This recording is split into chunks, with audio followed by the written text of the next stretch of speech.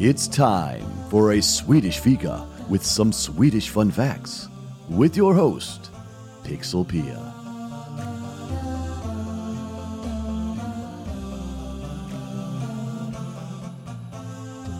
Hejsan hej and welcome back to a Swedish fika. In today's episode, I will take a look at how Sweden and the US handle the concept of work-life balance. And I will focus on 5 aspects: work culture, flexible work conditions, vacation, sick leave, and parental leave.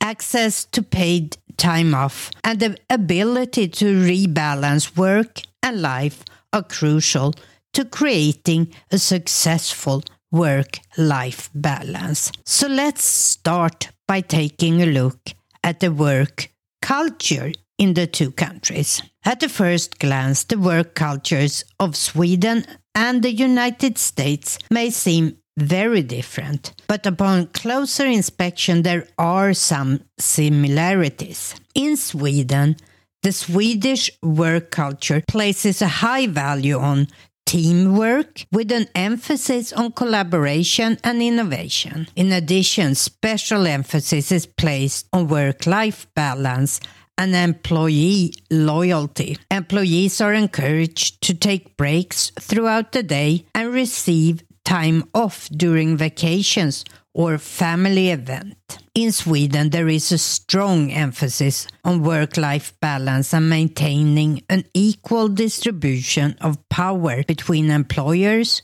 and employees. Sweden workers are more likely to work shorter and more flexible hours than their US counterparts. Additionally, Swedish labor law provides greater protection for workers in terms of parental leave and remote work opportunities.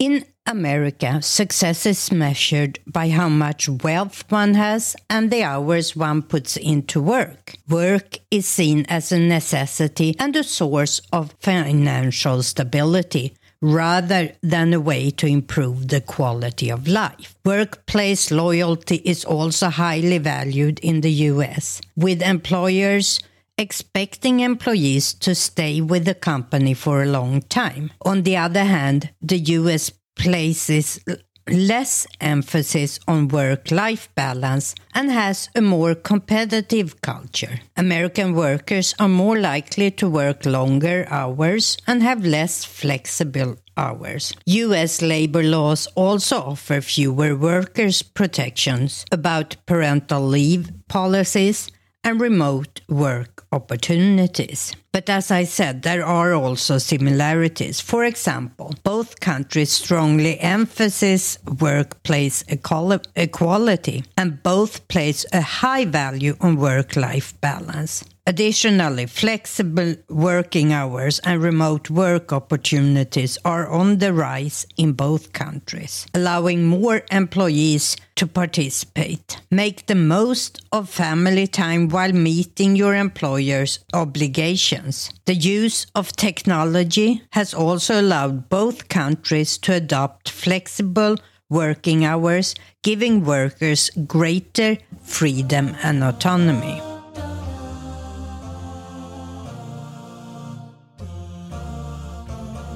So let's talk a little bit more about the flexible working conditions. Flexible working conditions have become increasingly popular in recent years, allowing employees to work outside the traditional 9-to-5 office hours. In Sweden, these arrangements are often individual and flexible, while the US provides a range of formal options as flex time, job sharing, telecommuting, part-time work, and compressed work weeks. For many US workers, the need for flexibility and control over work time means accepting part-time or contingent arrangements. However, hybrid working arrangements are often defined and enforced by employer. This stands in contrast to the Swedish flexible work model, which gives power to the individual employees to make their own decisions about their working hours. The impact of working time on flexibility has been thoroughly studied in Sweden and the US. Sweden's focus has been on individual and flexible working conditions such as self-scheduling and flex time. In contrast, unions have negotiated contracts in the US that increase employees' control over working times, and studies have found flexi time to have significant negative relationship with employee turnover and insignificant positive relationship with organizational profitability.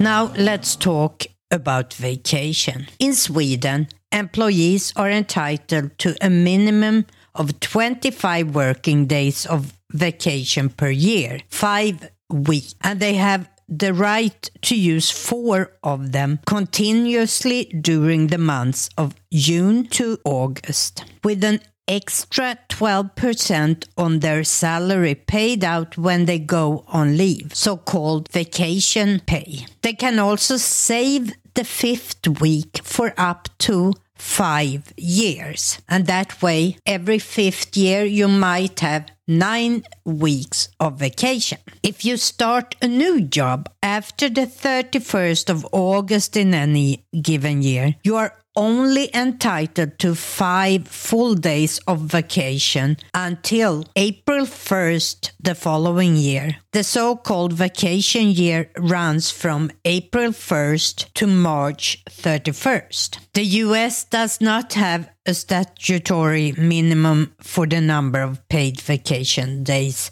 employees are entitled to, while US workers are typically offered 10 days of paid vacation and 6 paid holidays. This falls well below the minimum in most countries.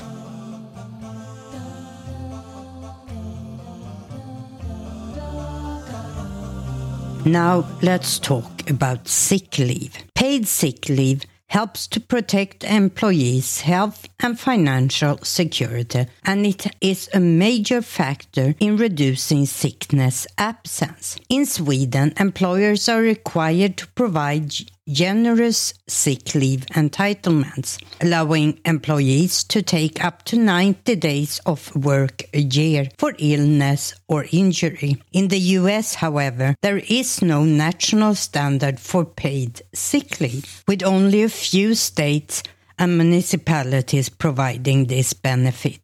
The benefits of paid sick leave are undeniable. Not only does it protect workers' income, but it can also help ensure they receive the necessary medical care while off work. In Sweden, employees who are off sick are entitled to 80% of their salary for up to a year. The Swedish sickness insurance system provides both publicly funded and employer-funded sick leave compensations. Sick leave benefits include full pay during the first 90 days and partial pay thereafter. Furthermore, dismissal policies are in place to protect employees who require long-term sick leave due to an illness or injury. You can receive compensation for caring for a sick child from the day the child is 8 months old until the day before the child turns 12. There are times when you are entitled to compensation even if the child is older or younger. For example, if the child is covered by the Act concerning support and service for persons with certain functional impairments. This includes taking the child to the doctor, children's health center, dentist, or child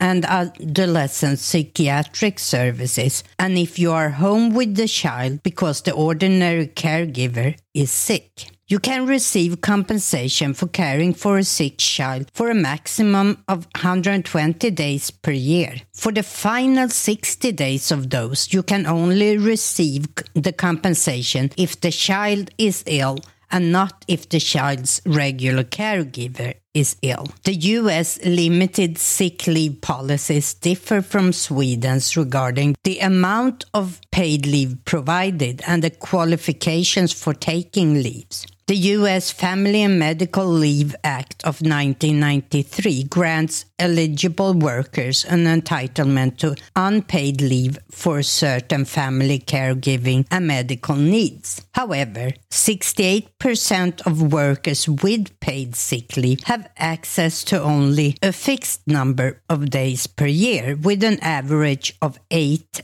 days available. The first 7 days of a sick leave spell in Sweden can be self-certified, while any additional days require a medical certification. In the US, however, most states offer limited access to paid sick leave. A medical certification is usually required for all absences. In Sweden, employers must first attempt to accommodate the employees' sickness and offer them a new position or an adapted job. If this is not possible, the employer must provide notice of dismissal with reasonable notice and allow them to submit objections. In the US, employers are not legally obligated to provide any notice or opportunity to object to long-term sick leave cases.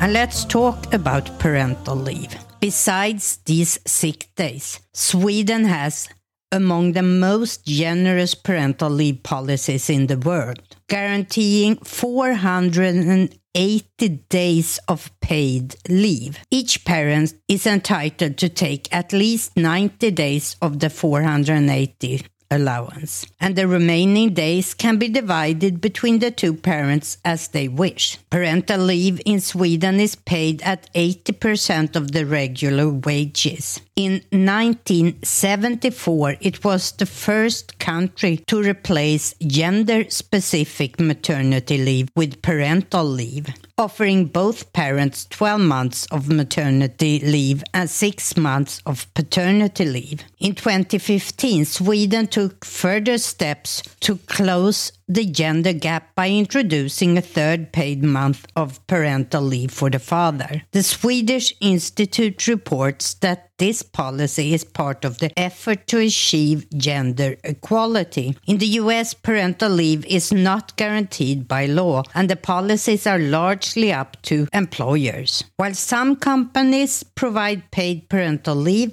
many parents in the US simply do not have access to it. The Family Medical Leave Act, FMLA, provides up to 12 weeks of unpaid leave for birth or adoption, but does not guarantee payment. This means that parents in the US are often put in a difficult situation where they need to take time off or work, but cannot afford to do so without financial help. The US remains one of only 6 countries without mandated paid parental leave.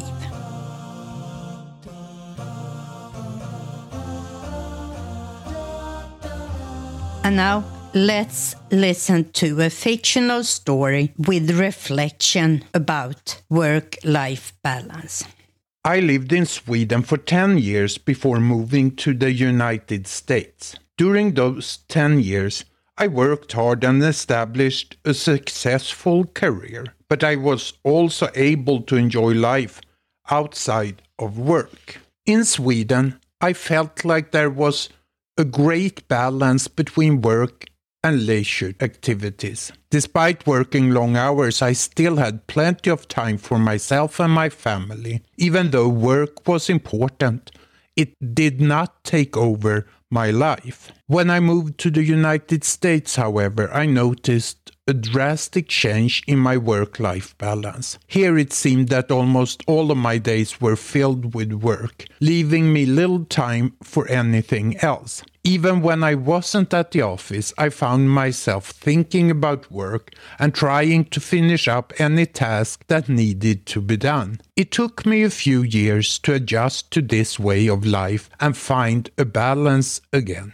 I'm now more mindful of making time for myself and my family despite having busy days at work. Although it can be difficult, I try my best to ensure that work doesn't overtake my life completely, so that I can still enjoy the things that matter outside work.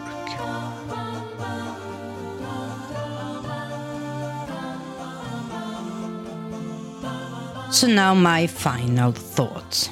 My experience is that Sweden has a very healthy way of looking at work-life balance, which is supported by society in the form of laws and financial support. Regarding the work culture, the differences between the two countries can be explained by the two social norms system I talked about in my last episode, the law of Jante and the American dream. Flexible working conditions have changed a lot here in the US since dealing with the pandemic. But even before I moved here in 2003, this was very much a reality in Sweden. The difference when it comes to vacation is probably the biggest difference on a personal level that I have experienced. I also think this is one of the most significant factors for creating a very impressive balance between work and life that many Swedes accomplish. Finally, let me talk about sick leave and parental leave.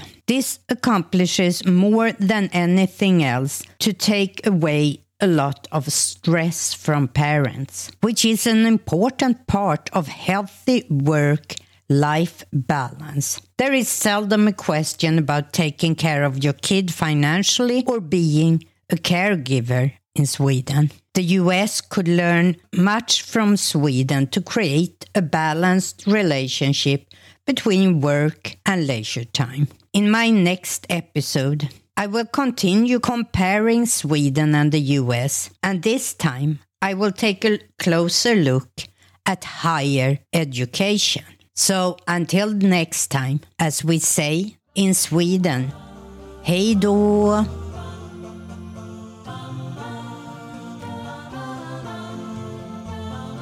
You can keep up with everything from A Swedish Fika on aswedishfika.com or on Facebook as A Swedish Fika. And you can reach Pixelpia at pixelpia@aswedishfika.com.